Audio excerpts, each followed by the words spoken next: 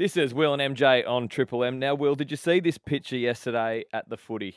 Oh, who hasn't seen? The picture of the bloke in the crowd at the Melbourne game. Now, from knowing the MCG pretty well, it looked like it was a front row in the MCC. Yes, it had infamous green seats. You could tell that, and it was at a Demons game, which is where they all like to sit. Yeah, and there's a bloke in the front row who hasn't got a 4 and 20 or a hot dog or a packet of chips. Not a chicken ripper from Red Rooster. He's got a full cheese platter.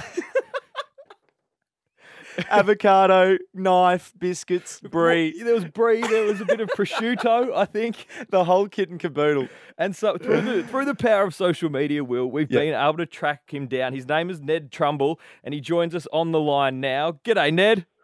G'day, how you going? The most important question first, Ned. Exactly what was on the platter? Yeah, give us a rundown. There was a bit of a smorgasbord, some semi-sun-dried tomatoes,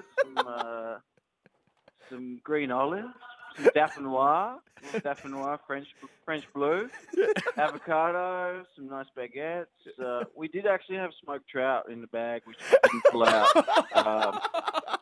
Didn't want to, thought it might be a bit smelly for the spectators. Didn't want to take it too far. So I assume, have you had footy food in the past, and is that what led you to want to bring your own gourmet dish? We usually have it with a 4 and 20, but a friend of mine suggested that we take it up to another level. So we just thought, why not? This is the first time you've ever taken a cheese platter to the footy? First time, but not the last. No, certainly not. If anything, we're going to see a few more, I think. Well, you've inspired people to do it. Yeah, I hope so. What's been your reaction to some of the different news services that have been sharing it around? I think every single major news service has shown your photo today.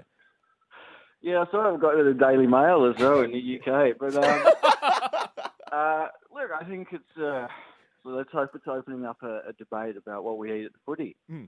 Now, I saw a few comments about the knife. Was that a knife that you got from the MCC, or did you somehow get that past security? Yeah. It was a metal knife, but it was just like a butter knife. Yeah. It wasn't a pointy affair of a sharp knife or anything. To make it clear, you are a Melbourne supporter? Yes, very much so. Do you feel that? Yeah, and you played very well yesterday. The D's, it was a good game. Do you feel like you're playing up to the stereotype a bit of a Demons supporter in the MCC? Well, if a Melbourne Demons supporter is a stereotype of someone who enjoys the good things in life and has a refined palate, then so be it. I'll take that. And I hope that Melbourne supporters would identify with that. Who's your favourite player? Number 5? I like Gorney. Oh, Gorney. Oh, yeah. At least you know his name. Gorney. Yeah. You enjoy heading to the ski fields as well? Is that your saying? Well, look, when I'm not playing horse polo, yeah. I'm usually on the slopes, yeah. Now, the bloke sitting next to you had elbow patches on and a hat. Yep. It looked like a fedora. Fedora type setup. Yeah, with a feather. It even had a feather in it. Now, was that bloke dressed up for the occasion, or is that his usual get-up? That's his usual get-up. Another keen Melbourne D's supporter as well. And did you share the cheese platter with him? Yeah, we did. It was his initiative. I don't want to throw him under the bus. But, it was a collaboration. I provided the baguettes, and he sourced the rest of the fare. That's outstanding, because I think there would have been a lot of eyebrows raised around you. Obviously, there was a few different photos taken from different angles. But I think just in general, it would have been jealousy. I think everyone was keen to get in on the action. Yeah, unless you pulled that trout out. We shared it around. Yeah, excellent. Yeah. Do you have any tips for people if they're heading to the footy on this coming weekend? What to do, what to bring, what not to bring? Obviously, cured fish is a no-go.